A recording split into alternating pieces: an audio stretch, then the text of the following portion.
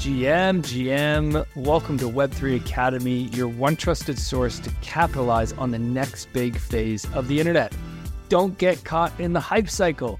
I'm Jay Bird, joined by my co-host Kyle Reedhead, and we believe that NFTs in app stores are going to change the world. That's why we're carving a path for doers to confidently build and invest in Web3. Friends, this is a big week. Jay just touched on it right there. Google is taking the reins. They're changing their policies. And we're going to talk about that because they're becoming a friendly app store for Web3, exactly what Apple is not. So we're going to talk on that. That's the leading story. That just happened. So we're going to break that down. There's a lot of big things this week, actually. We were saying this is going to be a fun week because we finally have so much news to talk about. Coinbase is launching wallet-to-wallet messaging using XMTP, who we've had on the podcast. We'll break that down. Polygon is getting rid of Matic and launching a new token called Pol. What's going on there? We've got some potential scam companies that's getting the community all fired up in Arkham. Are they part of the CIA or not? What's going on here? And then at the end of the show, we've got Sandy, who's the COO of Unstoppable, who's joining us to give us a big announcement of something going on over at Unstoppable. So make sure you stick around for that. But we have so much more throughout. So we're going to try to get through this, but let's see how we can do. You think we'll get it all done in time, Jay? Probably not, but what is time, you know? Actually, we all don't have any time. We're all so busy trying to figure out how to build and invest in Web3 at the same time. But let's start with some gratitude, as we always do. Take a minute, take a deep breath, and appreciate what you have because, in these times, it's easy to appreciate what you don't have, and that just leads to challenges. I am grateful today for raspberry jam. Kai, I don't know about you, but I'm a jam guy. I love a good PB and jam. And raspberries, right choice. That's the right choice. Raspberries, strawberry. Yeah, it's the best. You know, better than marmalade, better than strawberry. I'd say blueberry is a close second for me, but good old raspberry jam. Yes. I got some jams when I was in Portugal. Brought them back for my girlfriend. Just little tiny bottles of these jams, but they have like an orange jam, which is actually phenomenal. But raspberry's top notch. So I agree. What a sweetheart you are. Good guy. Just a good guy. I am grateful for a concert I went to last night, outdoor concert called a festival. It's called Rock the Park. Jay, you might have known it in London back when you were going to Western. It used to be called Hawk Rocks the Park. I still call it that. Everyone thinks I'm weird.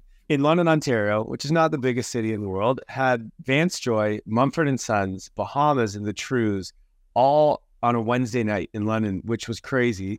So went to that last night. It rained the entire time, and it was an outdoor concert. But it was amazing. Everyone just embraced it. Vance Joy was awesome. Mumford & Sons, amazing. Absolutely love them. It's just grateful to see them so close to home. It was pretty awesome. I'm jealous. I don't know the next time I'm going to go to a concert, to be honest, with a new baby. So please, you got to send me some videos. Live it up for me. Just bring the baby with you. All right. So we're going to, we got a lot to talk about. So we're actually just going to skip the Market Watch section today. Wait. I did something. I'm going to shock you here, Kai. I'm moving up a piece of the news to the Market Watch here for you quick, because otherwise I don't know where we're going to get this in. And this just came out this morning. We can't not talk about this. So throw this in Market Watch. Europe is set to launch the first Bitcoin ETF.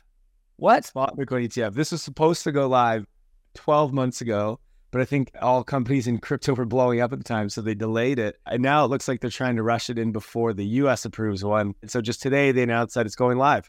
So Europe will have its first spot Bitcoin ETF. Hopefully this means the US will as well. But big things are happening in this industry. And then also, I mean, the real Market Watch stuff is CPI. So inflation just went down and down and down. It was like below, it was at 3%. Yesterday it was announced. So that was below expectations, which just continues to happen. We've been saying that was going to keep happening. Anyway, we're not going to do Market Watch. If you want an update on what's going on with markets, though, check out our latest pro report that went out yesterday. For those of you that got in on the discount last week, you haven't gone pro. Sorry, the discount's over, but go check it out because this pro report we just put out gives a nice deep dive into what's happening in the overall crypto industry. And then next week, we have one coming out where we're going to break down everything happening in the NFT industry and what we think happens there. So make sure you're pro. But anyway, we've got so much we need to talk about, so let's do that. Before we get to that, though, let's just take a quick second to hear from our sponsor.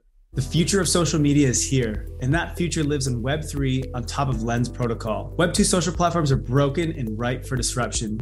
You see, the epicenter of social media is the creators, and yet they are the most neglected. Web2 platforms like Facebook, TikTok, and Instagram are all essentially robbing creators of their worth. Creators are a new type of entrepreneur, forming new types of businesses. Yet with Web 2 platforms, creators don't own their content or their profiles, and that's their product and business. Instead, they are tied to the platforms they choose to create on. Well, just like how crypto is freeing us from banks, Web3 is freeing us from these centralized platforms. On Lens Protocol, creators own their content, own their profile, and even their social graph and followers in the form of NFTs. This allows you to move freely from one social application to another with your content, profile, and followers moving along with you. Lens Protocol enables self-sovereignty for your social graph and interoperability across the internet. At Web3 Academy, we believe this is the future of social, and that's why we've partnered with Lens to ensure that the path of social media is heading in the right direction. Visit lens.xyz to learn more today. Quick shout out to those watching and listening live right now on Twitter and on YouTube. We see you guys. Hit us with a comment in the chat. Let us know that you're here. Give us a GM. Great to have you here. And for the podcast listeners, we love you guys too, of course. All right, let's start off with our first big news, which actually just came out. We did our prep in the Discord like we always do. And this was not part of that news, but I think later that day it came out. Google Play changes policy on tokenized digital assets, allowing NFTs in apps and in games. So this is huge. We've had a long talk about Apple and their, I don't want to necessarily say being against digital assets. I don't think it's that. It's just their control of wanting in-app purchases and then making this whole weird situation with NFTs, even with like tipping and Bitcoin, basically blocking all of these things, which basically makes NFTs useless if you can't transfer them and do things with them and you got to pay 30% on the gas fees. Like it just doesn't make sense. And so Google, I think, saw an opportunity here. We talk a lot about sort of like arbitration or arbitrage with policy in terms of like governments. So, you know, the US has bad regulations, so the UK, Hong Kong, Singapore taking advantage of that. Well, we see the same thing here with tech companies, right? Apple having bad policy for an industry where there's a lot of developers, a lot of capital that wants to launch these sort of games, use this technology. Apple's not allowing it. Google says, hey, this is an opportunity for us. If Apple's not going to let you, why don't we change our policy? And that'll bring in a bunch of games that will go on Google Play first before Apple. It'll bring in likely a bunch of capital, a bunch of users, et cetera, et cetera. And so that's exactly what they're doing. Now, this isn't live yet. I think it goes live at some point later this year. Is that what you said, Jay? Yeah, later this year. Later this year. And basically what they're doing is they're allowing for non-fungible tokens to be inside of apps, and the functionalities for them can all work. It's not blocked by any means. And they're actually doing this with, I guess it's in partnership, but they're working with a few developers and companies to kind of build this policy and to kind of test some things. Reddit is one of them. So they've been talking a lot with Reddit on how to develop this policy and what they want to enable. So likely what comes from this is that Reddit is going to have some cool features launching out in their app as this goes live. We don't know for sure, but that's just our assumption. But it's going to, I think, change the game right now for, especially for games and other things in app, because change the game for games. Change the game for games, exactly. Because previously just either it wasn't allowed or also the developers just didn't know what they could do. And so it's a bit of a bitch when you're building and you got to spend money and time and try to get things approved in these app stores. You don't know what, and then you realize you can't do this. So you got to rework your entire app. We've seen it with so many apps that have gone live where you actually have to leave the app and go and like do certain things in the browser, which is just crazy. It makes no sense. So kudos to Google for supporting this industry and being a leader here. My guess is that Apple follows suit, but we'll see. We'll see. I don't know for sure. Anything you want to add, Jay? Yeah. So first thing, just as you mentioned, the timeline, there is a select group of developers working on this right now in beta in partnership. Reddit is one of them, and they are targeting stuff to come out on their apps in August, September. So we'll start to see the first NFTs in apps on Google Play Store within the next few months. And then the full policy will roll out later this year. So look, if you're an app developer or you're an entrepreneur that's thinking about building an app, like here's a big opportunity, right? Like I'd be contacting Google and I'd be looking to get ahead of this because they want developers to test this. They want developers to experience this and they want to learn alongside you. So they will likely be providing a lot of support to any businesses that are building and using this new policy. The other thing is this announcement came from a gentleman named Joseph Mills, who's Google Play's head of product, I believe. And two things that he said that was interesting. He said that what this will really allow is traditional games with user-owned content and a boost in user loyalty through unique NFT rewards. So two use cases that we talk a lot about on the show: in-game ownership of assets and user loyalty. Very excited about both those use cases. And obviously, Google is signaling that they see big opportunity in both those use cases as well. And the final thing I'll say, and I think this is one of the reasons why Apple has been so slow to adapt any new blockchain tech, is there's a real focus on protecting users from both Google, Apple. They need to think about all their users, not just their Web3 users, when they're thinking about what is happening in their app stores.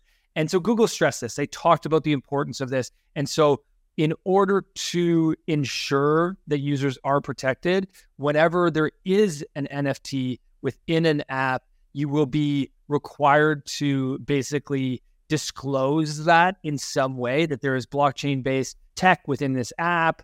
Google has a gambling policy that doesn't allow a lot of gambling apps to be on the store. So through that gambling policy, it will impact any app that would glamorize or promote NFTs in an inappropriate way. So allowed to be hey, buy this NFT that's like a loot box and you might get other stuff. Why do they have to flag that digital goods are using blockchain tech? It's not like it's like smoking and you need to have a warning symbol. I don't understand. That's very odd. Hey, by the way, make sure you know that this protocol or this app underneath, you're using HTTP. Okay. Why does that matter? I get the gambling side. That makes sense, right? If people are going to be investing money in a speculative asset, of course you need warnings. We have that for most things. Well, in certain countries. So I get that, but I just don't understand the other part. But anyway. The big bad blockchain. Step in the right direction, at least. We'll take that. All right, another big news item came out yesterday. Coinbase Wallet announced wallet-to-wallet messaging. What's going on here, Kai? Yeah, this is big time. This is something I feel like Jay has been screaming about for a long time, which is we actually had XMTP, which is a protocol for wallet-to-wallet messaging. And we had them on the podcast, I don't know, maybe half a year ago, something like that. Literally 2 or 3 months ago. It's crazy. Time is in this space. Yeah, it wasn't that long ago. Anyway, great episode to understand just the future of communication on the internet. And so XMTP, just to give you a quick idea, is an encrypted messaging system that is interoperable. And so right now you think of your DMs on, let's say, Instagram, Twitter, Airbnb, Uber, whatever, they're all separate, right? So you have to go into each app to message in there and to see the messages you get. What XMTP is a more interoperable version of this, where any application can link into it and you can DM through any app, through any interface, and whichever one the other person's on, they can see it through there. So you could have Lens Protocol already uses this, and on any of the apps built on top of Lens Protocol that has this installed, you can DM, and you can DM across all these different apps. What Coinbase Wallet has done is now integrated this into the wallet itself. And so now if you're using a Coinbase Wallet, you can start DMing people and talking to people that are over using Lens Protocol. On their UI, they're using Lens Protocol. On your UI, you're using Coinbase Wallet. Someone else might be using something else, and you have all your chats in there. So super, super cool. XMTP has been a big thing in this space for a while. We've started to gain some traction with apps using this, but most apps are kind of there's not enough users. So we don't really want to put the effort into building it in. So really, we've been waiting for that moment where we have a bunch of users on it. Well, Coinbase Wallet has millions of users. And now with the click of a button, they all now have access to wallet-to-wallet messaging. The real big news on this here, or I guess just the real use case of what this gives us in this space that is just so badly needed, is whenever things happen on chain, we have no way to communicate with the person that we interacted with. Someone mints your NFT, you can't give them a welcome message, right? Unless you've also got their email or their Twitter handle or something like that. If someone, I don't know, sends you money, you can't really do anything. There's some really shitty ways to do it through I don't know, Etherscan and stuff, but no one uses them. So it doesn't really work. And so we've never really had that ability to speak to those people based on their wallet, right? I see OX blah, blah, blah, or I see kylereedhead.eth. I want to message him. I can't unless I go on Twitter and go, hey, does anyone know kylereedhead.eth's email? And then I can go message him, right? Makes no sense. And so this is really the solution that we need in this industry to start to provide some communication across the things happening on chain. And now we have that with Coinbase Wallet, which is super cool. Some additional things that can happen from this, other than welcome emails, onboarding emails when someone buys your NFT or buys something someone, I don't know, buys your token and they join a community, you can now help them, which is amazing. But think about it this way. Let's think Paragraph, for example. Paragraph is like your Substack version, but Web3, right? So it's a newsletter and you get their email. And basically what you can do is, when you publish your article, it goes to their email and notifies them that this article has been published. And then also it's available to be minted as an NFT. So cool functionality, great, but very similar to Substack. What this enables now is that when I publish that article on Paragraph, it doesn't just go to their email. I can now publish that article to their wallet. And so all of a sudden they get a notification in their Coinbase wallet that X thing has happened, which is pretty freaking cool, I think. And this will go out more than just articles. It'll happen for many, many things. Now, that is amazing and opens up so many opportunities. The other side of this is, well, there's no spam filters for this stuff yet. So probably this is going to get a little bit crazy. It always does. Every time a new app comes out, people take advantage of however they can get in people's DMs, etc. So those filters and things will come. It'll be much easier and cleaner in the future, but we need the users there first. And so that's what we're hopefully about to see. But I think this is going to unlock a lot of really cool things for the space. So I'm pretty excited. What about you, Jay? I'm stoked. It was episode 148 on February 7th with Matt, the founder of XMTP. If you want to go back and listen to that and learn all about wallet-to-wallet messaging. Yeah, I've been screaming about this for a while. It's huge and it's the future. It's early, very, very, very early because there's a lot of UX that needs to be built out for this to be used.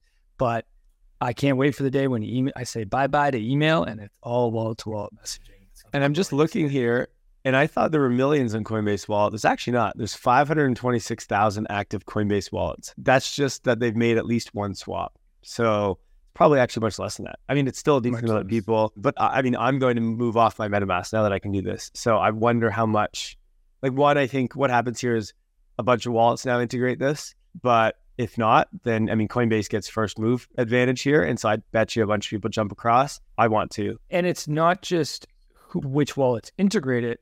It's which wallets have the ability to create great UI, right? Like you've got to build out inbox functionality, create message functionality, respond to message functionality, send money functionality in the messaging app. Like there's so much that needs to be built out here. So I buy into Coinbase being a leader in this because really when you think about it, they're one of the best at building great UI and UX in their apps. So also one more thing I just want to comment on there that you mentioned was the number of active users they have. And I think this is something that we in this space need to focus more on that number. That number is so important to understand where the users actually are, what's actually going on.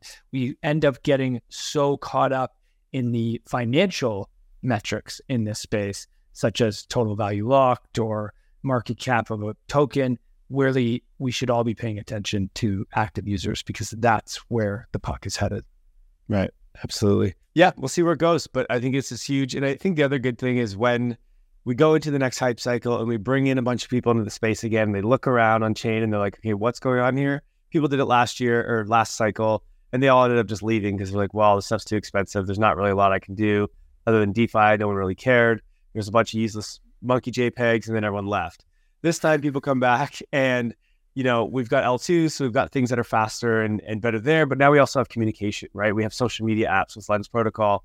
We have so many more things, which I think is super exciting. The big thing, I've talked to a few companies now after Coinbase launched this, and I think this is the inflection point. There's a bunch of apps coming that are about to launch XMTP as well for different functionalities. And so I think we're about to see some really, really cool stuff over the next few months here with wall-to-wall communication. So I'm super stoked.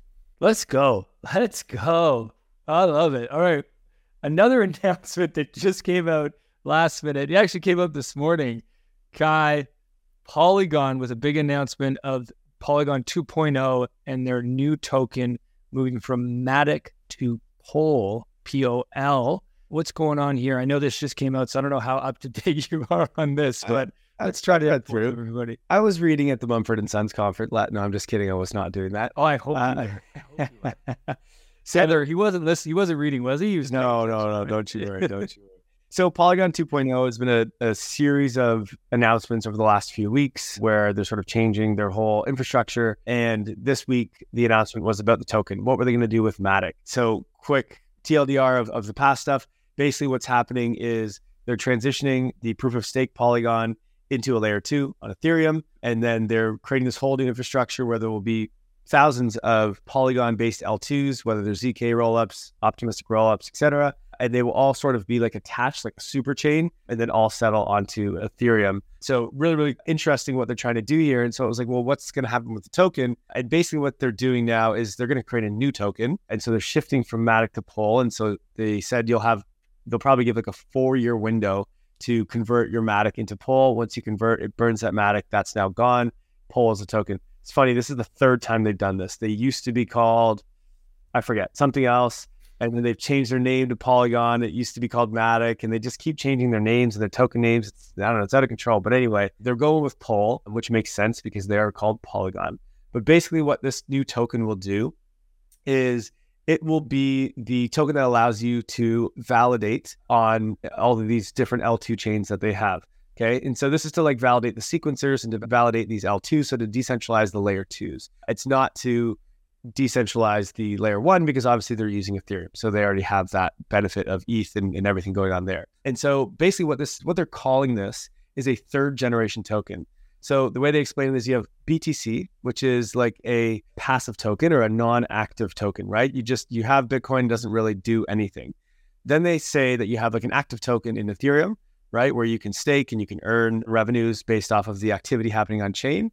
And what they're calling this is like the 3rd generation token where it's a hyper productive token. And really what this is you can validate using these tokens, proof of stake. You can validate on one chain, but you can also validate across many chains. These different L2s can have different incentives, but you can stake your token and use that across many of the different chains.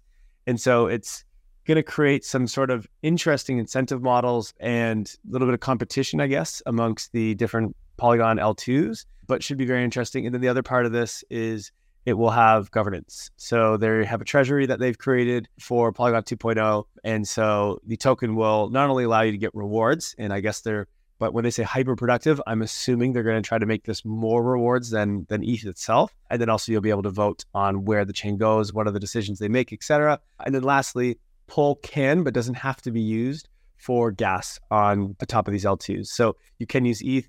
The chains can use ETH, they can use other tokens, but Pol can be supported for that as well, but doesn't have to be. But they said Polygon proof of stake, when that converts over, it will use Pol.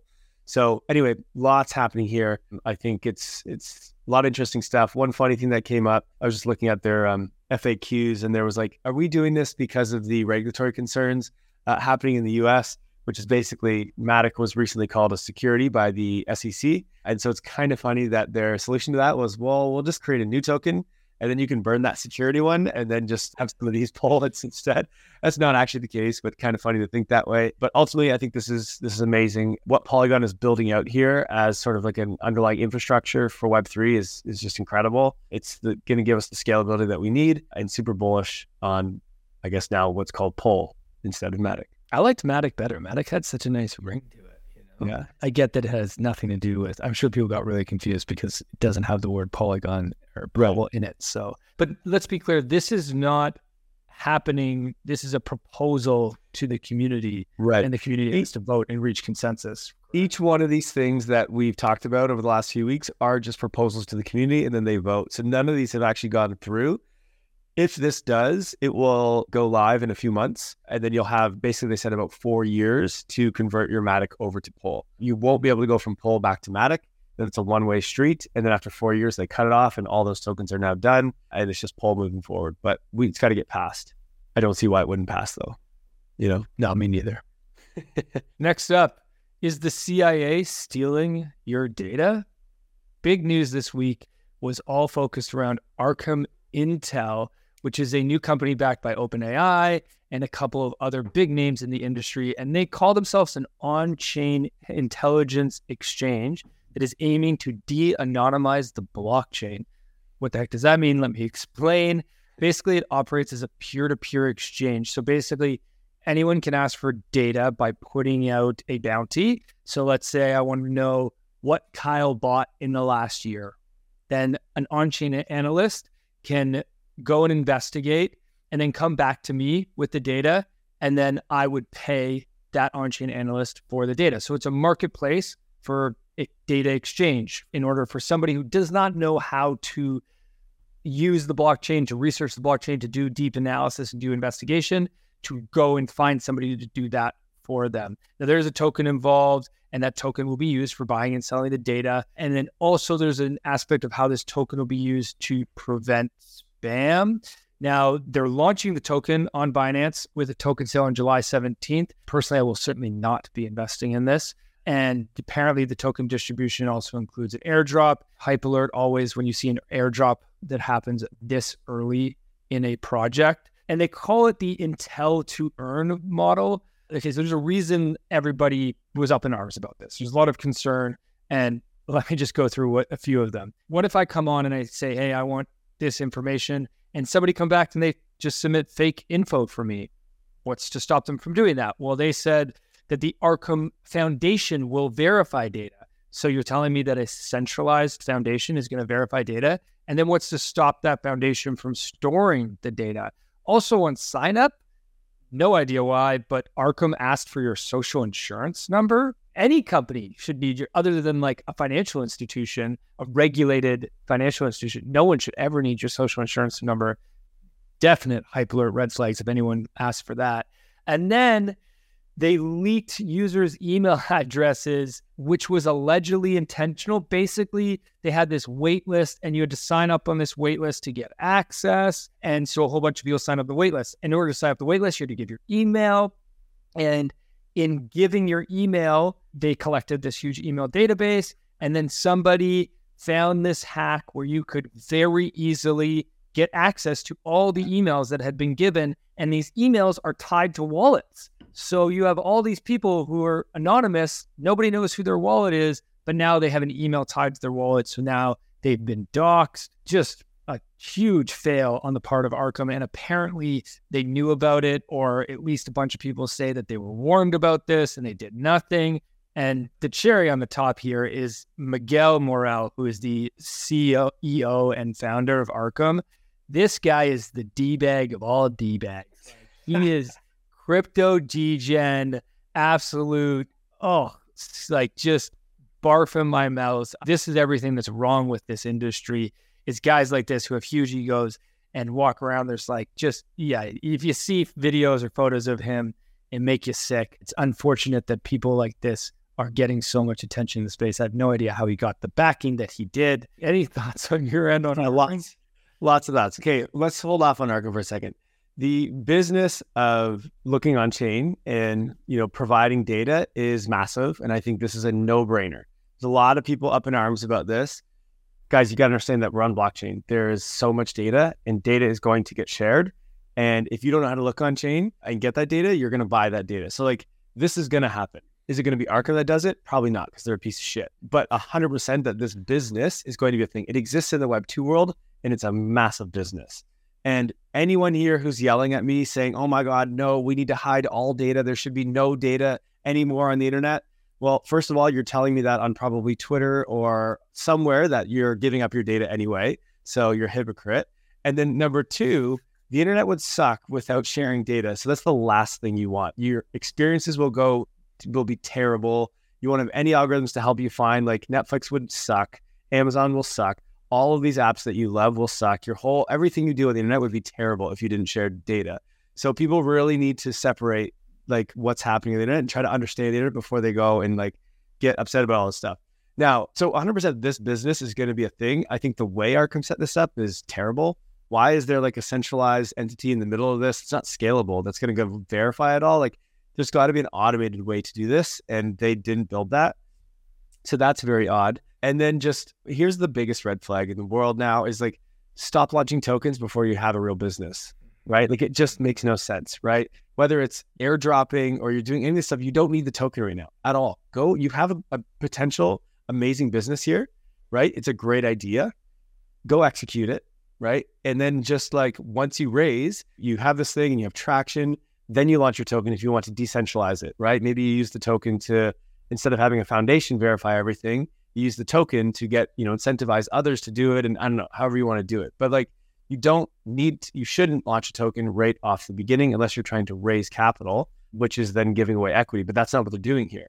So anyway, it's just a whole mess that these guys are doing. I would highly recommend people don't invest into this. And probably not even use it because it sounds like it's going to be a scam. But I do want people to know, like, this is going to be a thing.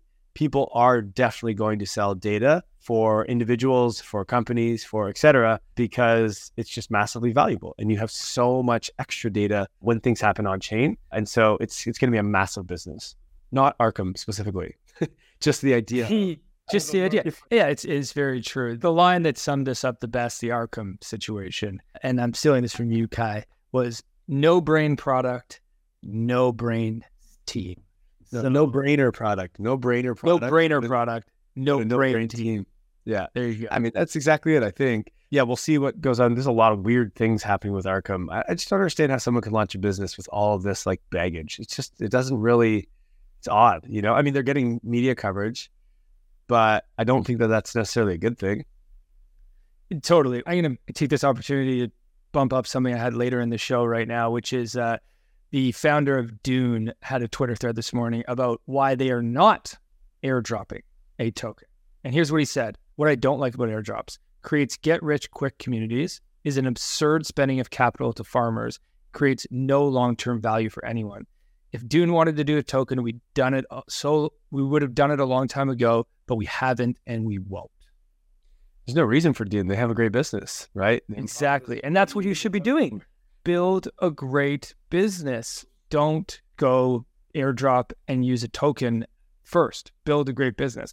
Unless you have a really great roadmap and you want a community to be involved with building your roadmap, sure, then you could go do a token first. But that's for 0.01% of projects. Not many projects should follow that. You mean like to raise capital? Raise. Yeah. Right. Yeah, like that's fine if it's actually to raise. But like airdropping is not to raise, right? Which is airdropping is just a marketing tool these guys are doing to get excitement, which is just a waste of everyone's money and time. And for those holders that did invest, you just screwed them all over, right? Which is what every company continues to do. You airdrop tokens to decentralize. That's when you do it, right? Like Arbitrum just did it because they have a massive community of people building on Arbitrum. And so they wanted to give them all ownership of that technology because it's their home. It's where they've built their businesses, right? And they did their best to make sure that just the real developers, the real users, the real DAOs got those tokens so that they could govern it moving forward. That makes sense. But they didn't need to do that 2 years ago when no one used it yet. Why would you do that? There's nothing to govern, right? But now they have billions of TVL. They've got hundreds of thousands of users. Okay, now it makes sense. Now you decentralize it and you do that via a token. But when you have a shitty company with no revenues and nothing going on, why are we dropping tokens? It's just a scam. So anyway, let's keep that in mind. Since we're talking about what to do and what not to do in great business models and how to do this properly in Web3, let's take a look at a few examples. We're going to take a look at Ether, which was a failed mint that happened this week. Then we're going to look at Parallel, which was a sellout successful mint that happened this past week. But first, I want to start by highlighting a tweet thread from our favorite 6529. Well, let's go to Ether and Parallel because it's on topic, and we'll do the blur afterwards. Are you running the show or am I? What the heck? Well, you just set us up perfectly, and then all of a sudden you're going to go to a random other topic. I was like, smart move, Jay. No, it's not another topic. It's on topic. But hey, okay. Let's go to Ether.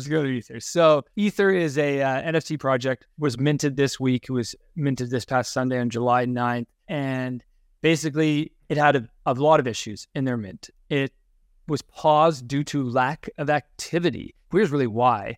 There was a super high mint price. The mint price was 1 ETH. 1 ETH in the bear market. What are you doing? And the supply was 10,000 at 1 ETH. I can't even imagine how that is. Hold on, Jay. We need to help this industry understand this stuff. It's not an NFT project. Ether is a metaverse company. They're building a metaverse like every other person using NFTs. They're a metaverse company and they're using NFTs to raise capital. Or let's call them a PFP project. They're a PFP project. No, they're not that either. They are a metaverse category that's using NFTs to raise capital in PFPs for marketing purposes.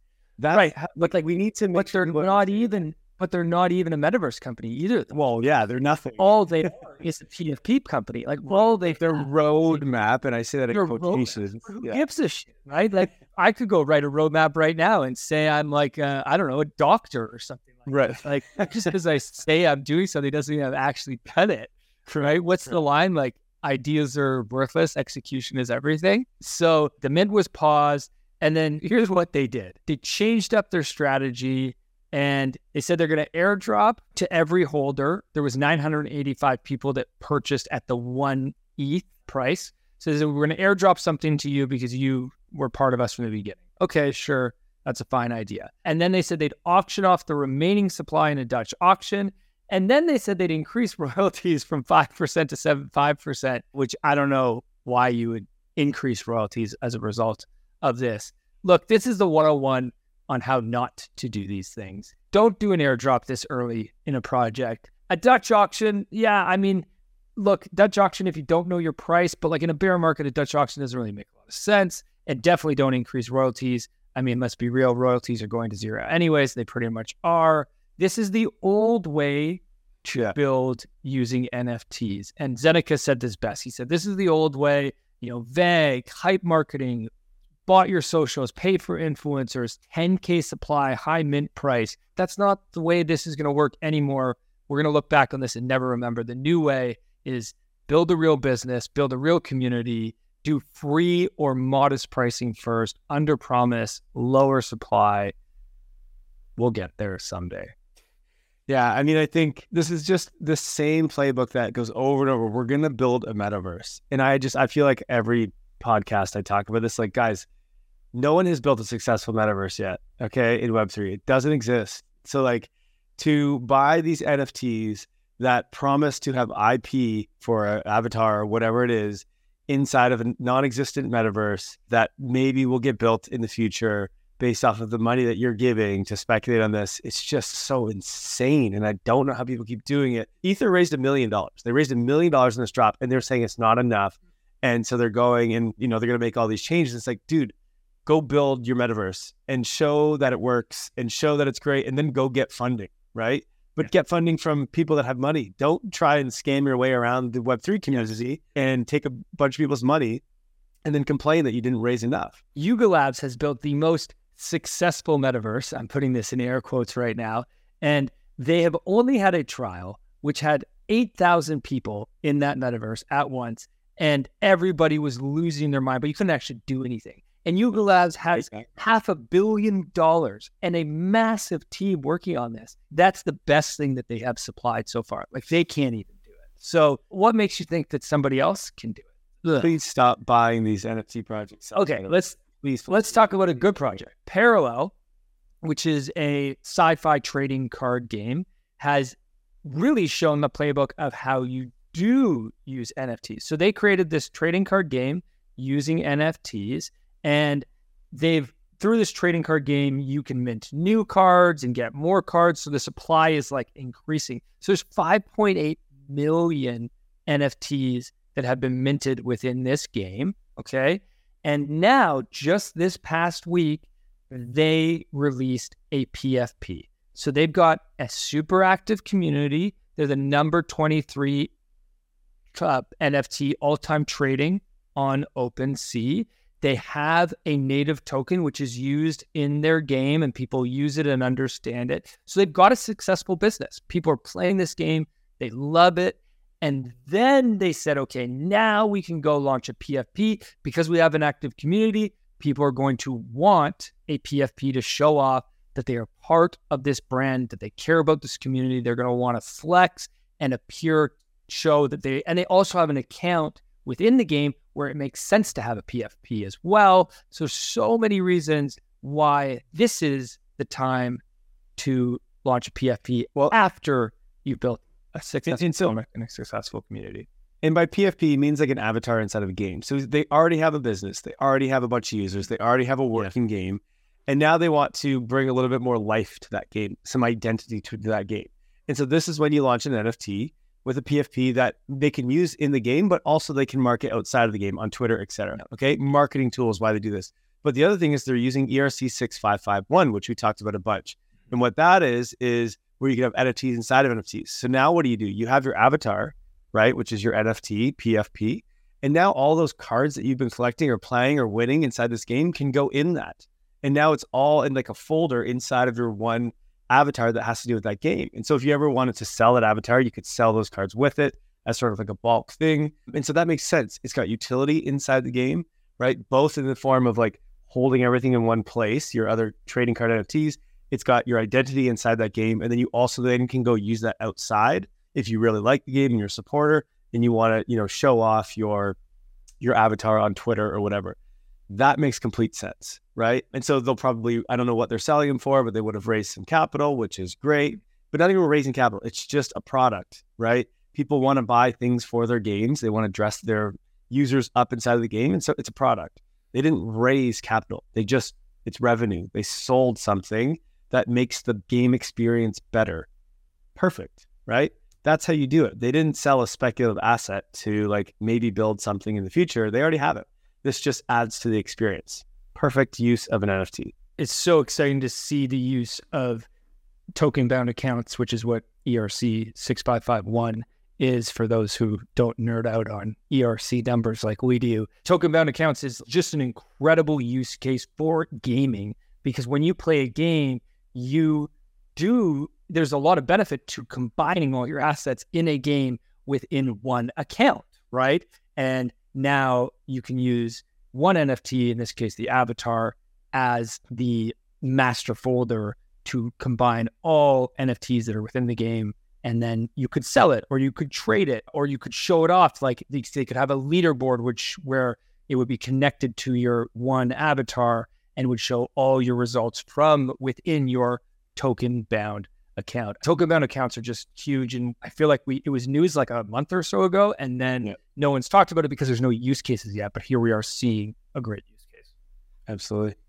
All right, on to 6529 and Blur. Should I go back to 6529, Kai? Hey, whatever you want to do. This is your show. Okay. So 6529 came out with one of his legendary Twitter threads this week, and I recommend everyone go reads it. Look, the thread was really about Blur, but I'm going to skip over the first part of this where he really talks about Blur. Basically, the first part of this, he talks about he's been getting a lot of flack for investing in Blur because people are pissed that Blur made royalties go to zero and they're blaming Blur for taking the NFT market with all of their incentives and airdrop farming that people have been doing. And so he basically came out, and the first half of this thread, he says, look, we invest in a lot of different startups. He says they put $50,000 into Blur. He's like, that's a drop in the bucket. He's like, we don't have a board seat. We're not involved in their decisions. Like, I don't know why you're pissed at me. Like, we invest in a lot of stuff, and we believe that 1 in 10 of the projects we invest in will make it. That's their business model. That's how they operate. They're a fund that really believes in the long term of NFTs. So something to add. Yeah, if one protocol or Blur can come in and ruin the industry and people are getting mad at Blur, it's like, here the industry has a bigger, is that what he's going to say? I haven't read this. Here's what he's going to say. Yeah, okay. I'm going to read you the second half of this thread because this is where it gets juicy. Okay, so he says, the future of royalties is as follows. Option A, there are royalties, but done in a situation specific to ways that can survive in a no royalty marketplace world, and or there are no royalty collections. And it was always going to be this way. So what do you say about farming and token drops? Well, his team is split 50-50. One camp says it increases liquidity through incentives. The other camp says it drops prices because people dump and use the incentives to make it up, so it hurts prices. Basically, his view is that none of the above because he doesn't really care about farming and trading. He believes that NFTs are so much more than this. This is what he says. My view of NFTs is so giga expansive. I love that term, giga expansive. He says that both Blur is going to save NFTs or Blur is going to end NFTs due to their farming incentives seems like utterly comical point of views. If you believe either of the above, you don't actually believe in NFTs. Right. In my world, in 2030, we'll have tens of or hundreds of millions of NFT users using NFTs for everything from, sure, expensive art to day-to-day digital objects to their Chipotle coupon card. The idea that any of this would change based on the floor price of Bored Ape Yacht Club in 2023 is daft. Since the very first day here and every day since, I say the same things first of all for collectors. Buy what you like in quantities you can afford to hold more or less forever. Don't trade. Don't use leverage. That is the right answer for 99.99% of people. And then he says for PFP projects, you will either have to go semi-closed ecosystem, Yuga and Digidaiku are going that way, or fully open ecosystem. He thinks utility-based NFTs are tricky because most won't succeed, but some will be huge. And he says for PFP projects that thought they had a massive income stream from royalties and now they don't, well, okay, that is life in crypto. It's not like life in business, just in crypto. It's life. Good point. It's life in business. It's not like this is some normal outcome in business that you start making $30 million per year for doing nothing but watching people trade. Yeah, These projects correctly will have to think about what people truly value, see if they can provide it, and if not, okay, so be it. Most NFT collections are not going to make it, just like most websites in 1999 did not make it. But those that did showed the way for the rest of us. This is what I was going to say at the beginning is no one app can come in and just ruin the entire industry. If it can, then the industry had no legs whatsoever, right? The industry was useless previous to Blur. Just Blur came in and was like the thing that made it all happen. But that's not the case. I think NFTs will be just fine. I think we just complained about how many NFTs already here in the show. I think those ones that are useless and unsustainable will be just that. They will be unsustainable and useless. And so those will go to zero. And those who invest in them, that's your own fault. Take responsibility for it. Those who used or bought things that they like and they will use, other people probably will like them and use them too, whether that's art or a gaming asset or a PFP or whatever. And those things may have value in the future. That's just how this is how assets work in general. It's like real estate. You can buy a home and it might suck, right? The home might be in a really bad place, in a really bad city, and it could go down in price. Or you could buy a home that the city does really well and everyone wants to move to that city. And then, okay, the value of it goes up. That's just, you don't know where it's going to go, but you understand why real estate has value and where it's going. And so you need to do the same thing with NFTs. The problem is most people are buying these random NFTs that just don't represent anything. And I just don't even understand why people do it. It just doesn't even make sense. It sounds so obvious. But you know what's not obvious is who is our DAO of the month. You're going to find out that along with some news from Starbucks, Sound, Bored Ape Yacht Club when we come back after the sponsor. And of course, we still have Unstoppable, Sandy, the COO of Unstoppable coming on right after that. So stick around. Let's take a quick second here first. Did you know that Web3 users lose billions of dollars every year due to phishing attacks? If you've been in the space long enough, then you or someone you know has probably fallen victim to one of these scams. This is why we've partnered with WAG, your guardian in this digital wilderness. WAG is a tool designed to help you spot the difference between malicious links and legit ones. With WAG, you can rest easy knowing that every link you click on is safe. This is an absolute game changer for Web3. As part of our partnership with WAG, we'll be using their platform to create verifiable links so that our community feels safe, knowing that what they're clicking on is the real deal. And if you don't have a community to protect and you're just looking to protect yourself, WAG has you covered with safe stops, which tell you exactly who created the link you're clicking on. Head to the link in the description, click it, see that it's verified by Web3 Academy, and start protecting yourself today. Just use the code FREE1000 when signing up. And if you're among the first 1,000 users, you'll get free access for life. Boom. Welcome back. Time for the DAO of the month. We had a great showdown this week. BitDAO, VitaDAO, or VitaDAO, DAO.vc, and the LabDAO, and the winner with 86% of the vote, VitaDAO. Congrats to VitaDAO. VitaDAO is a community-owned collective that is dedicated to funding and advancing longevity science that it can improve our lives, that can make us live longer. Their community is governed by their Vita token, and they are a leading online community for DeSci, decentralized science. They raised $4.1 million a few months ago from some large pharmaceuticals. Pfizer was involved in that raise.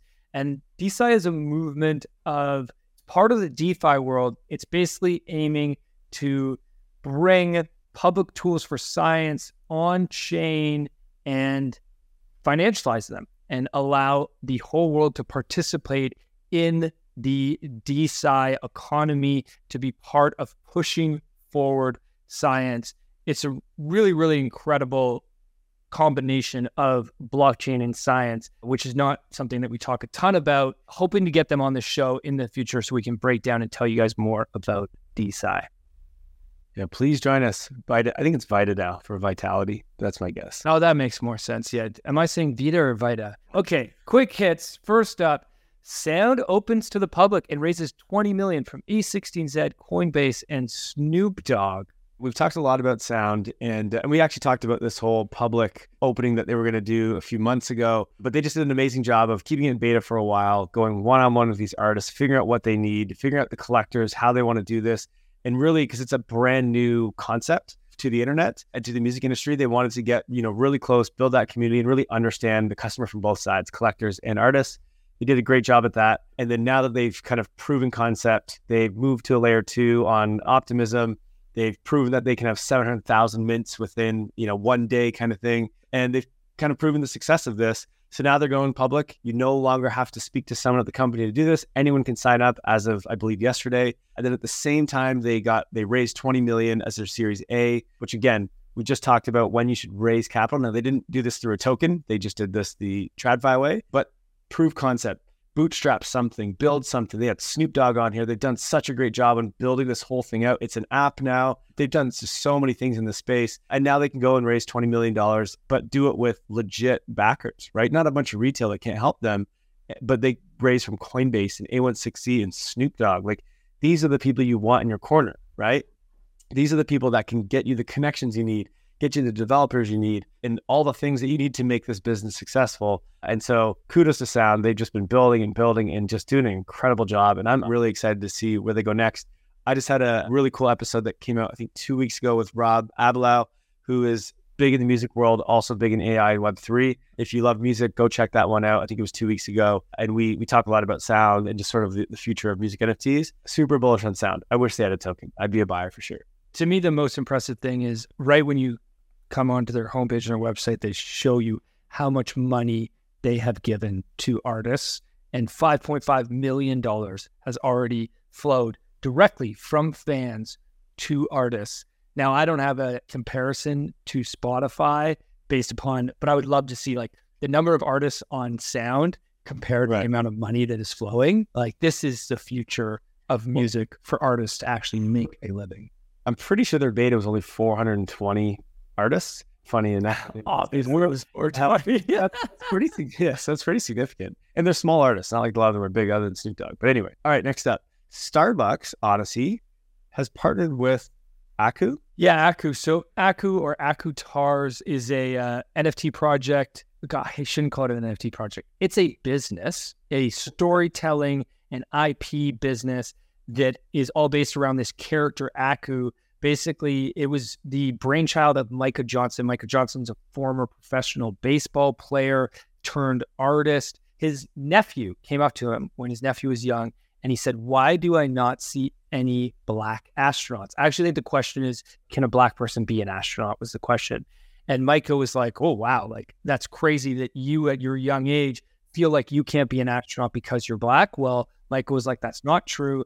Anybody can be an astronaut." And so he started this story. He wrote this story about this character named Aku, who was a black kid who became an astronaut.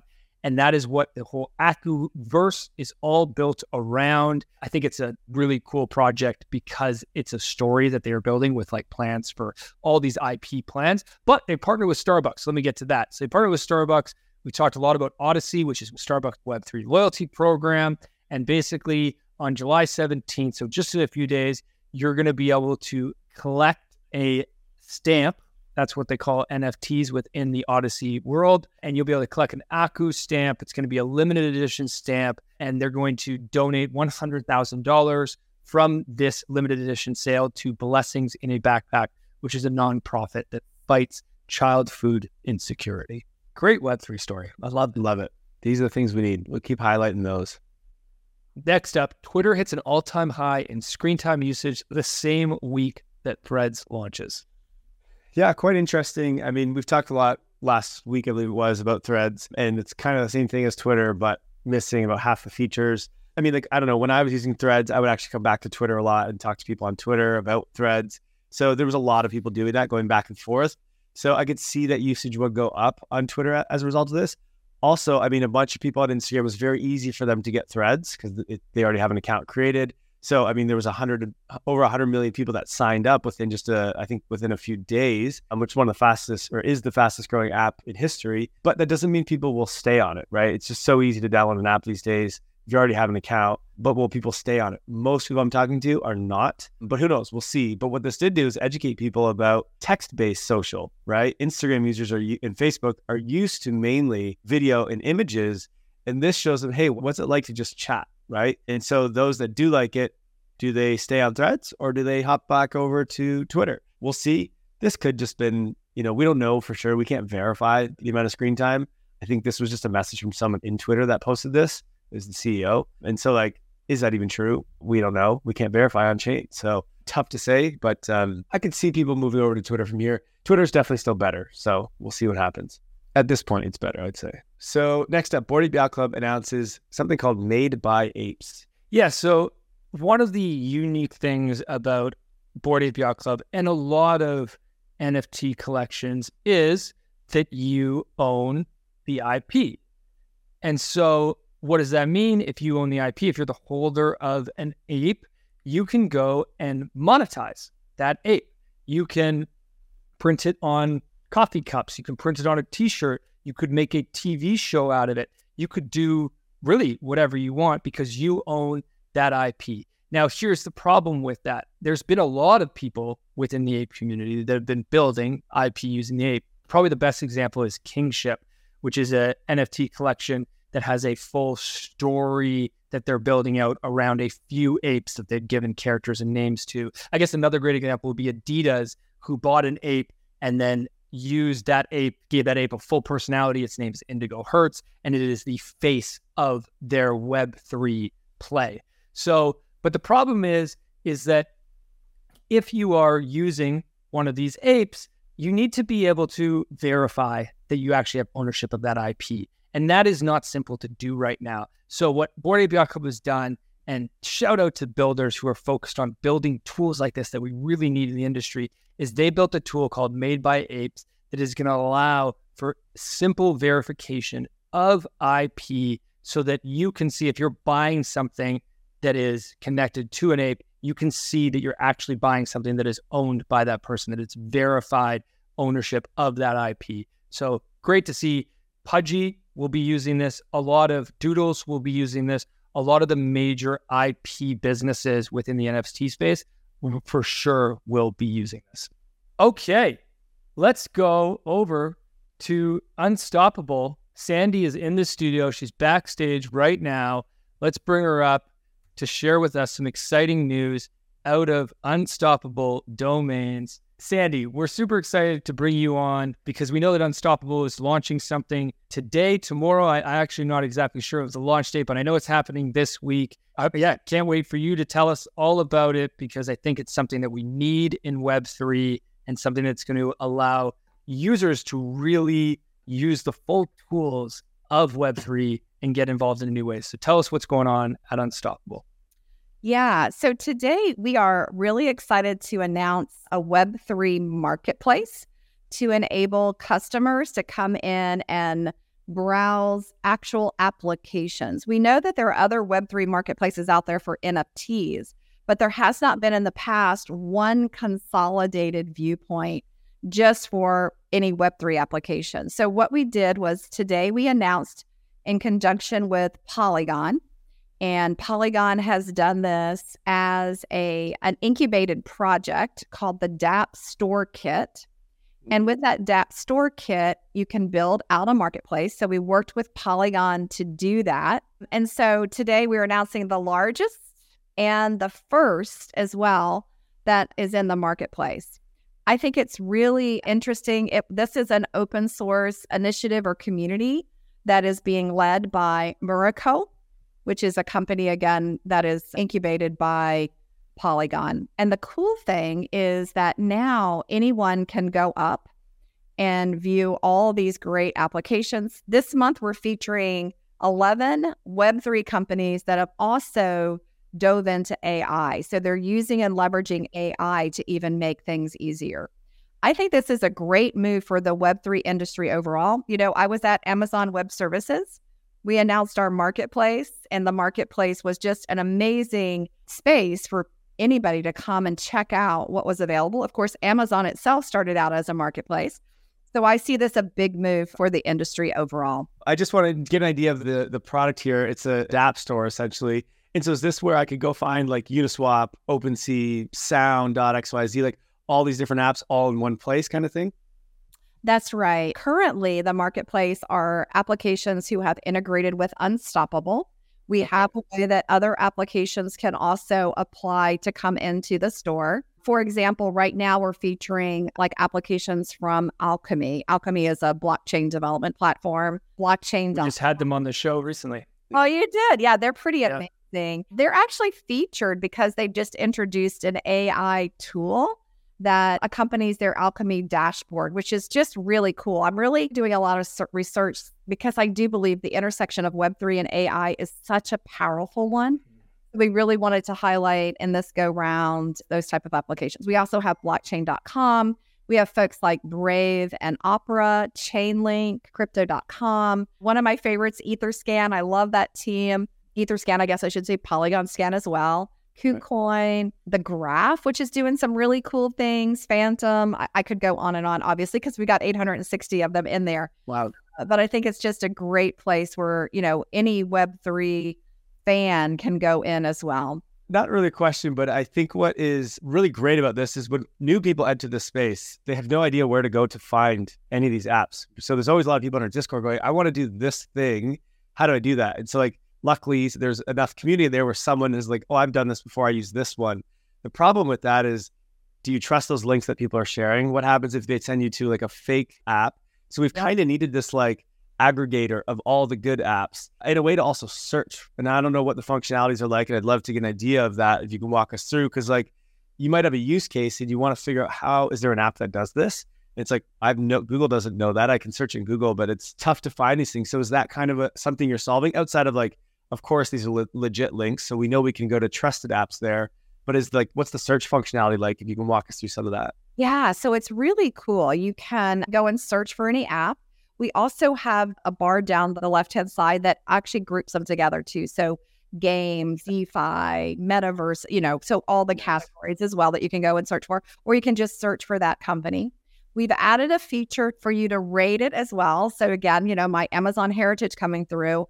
You know how on Amazon or even on, there you go, on AWS, you can go through it and you can rate different apps. So we're hoping that the community will really leverage and use this. So for example, I was just asked yesterday, hey, I'm filing my taxes late. Is there any application for taxes? So because I had access to this, I went on and I searched and I was able to find a couple of options. Games, you know, I'm getting asked a lot, who are the Web3 companies who are using AI?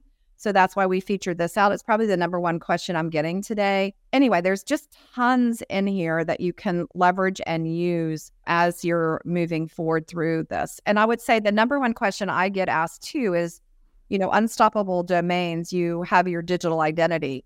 And so people will go out there and they'll get sandy.nft. The very next question they ask me is, okay, now what do I do with it? Well, I can now send them here and say, every one of these, you can use it to log in. You can use it to resolve. You can use it to do your taxes. You can use it as your gaming leaderboard. You can enter a metaverse and use it as your avatar. So now I don't have to list all those out. Now I can just go here, and anyone who is now entering the Web3 space, which they typically do through that first purchase of a digital identity as a domain, now they know precisely where to go. As you see, you got over 3.6 million registered users, registered domains already. So there's a lot of people. We've talked a lot about, and I know you've written about this, Sandy, is AI is likely going to create, it already is creating probably one of the best use cases for blockchain, which is verified identity so that we can have verified content. You know, now with deep fakes and so much ability to produce mass content as a result of AI, we've got this challenge where anybody can make a Drake song and put it on YouTube and get millions of views. But was it actually made by Drake? We don't know. And that's why I get so excited about Unstoppable is you guys are really solving this identity problem, but then also you're shipping and innovating and making this marketplace that we, as Kyle said, we so desperately needed. Yeah, I agree. And in fact, I think that, you know, a lot of people in Web3 are like, oh, AI is stealing our thunder. I actually think that AI will propel forward blockchain. I think you're going to see more adoption of it because of this very point you just brought up, which is companies, people are really worried about trust. Like, trust is really important. And how do you verify that something, that a tweet, that a post, that a video, how do you verify that that's real? And here comes blockchain in, to leverage that. And Unstoppable is one company that's, taking advantage of that. I was just asked to go speak at an AI conference. And I know you're like, wait, AI, you're like Web3 and blockchain. But I was asked to speak on this very topic. They surveyed 500 CIOs ahead of time. And their number one concern with AI was, we're afraid that someone's going to imitate our CEO or replicate an ad that's really not going to be. That's our number one fear, is how can we tell people, trust this, don't trust this? Mm-hmm. And that's why they invited me in to talk about this in particular feature. So if you're out there and you're Web3, AI, I think, is going to help us drive more widespread adoption. It's not going to take away the thunder. I think it's actually going to increase what we can do in the market. Completely agree. Any final things to share with us? Thanks so much for joining, but anything else you want to say? I know there's a discount right now that people can get on the marketplace. Yeah. So because we've partnered with this on Polygon, the dApp Store Kit was incubated by Polygon. We did release a digital identity that is .polygon. So if you're out there, you can click on the link and actually purchase your first digital identity, or maybe your second digital identity that is a .polygon at a discount. And we'd love for you to do that. If you are a company, let's say that you are a dApp or a game or a metaverse, we'd love for you to reach out to become part of the marketplace as well, just to even make it bigger. Make this really the one-stop shop where people can go to find out about all these amazing Web3 applications that exist in the world. Fantastic. Sandy, thanks so much for stopping by the show. Deep bow to you and the whole Unstoppable team for being such great doers and shipping products that we need in the space. Everybody, make sure you go check out Unstoppable Marketplace. We'll put a link in the show notes. That's a wrap. That's a wrap on today's show. Thanks so much for listening in, everybody. Have yourself a great weekend. Thank you for listening to Web3 Academy, your one trusted source to capitalize on the next big phase of the internet. If you enjoyed this episode, please share it and subscribe or follow so that you don't miss the next one. While you're at it, there's a link in the description for our free newsletter where we provide timely and relevant Web3 insights so you can confidently build and invest in Web3. Make sure to subscribe today. One final note. This podcast is for educational purposes only, and nothing we say is financial advice. Crypto and Web3 are risky, and you should never invest more than you're willing to lose. Thank you, friends, and see you in the next one.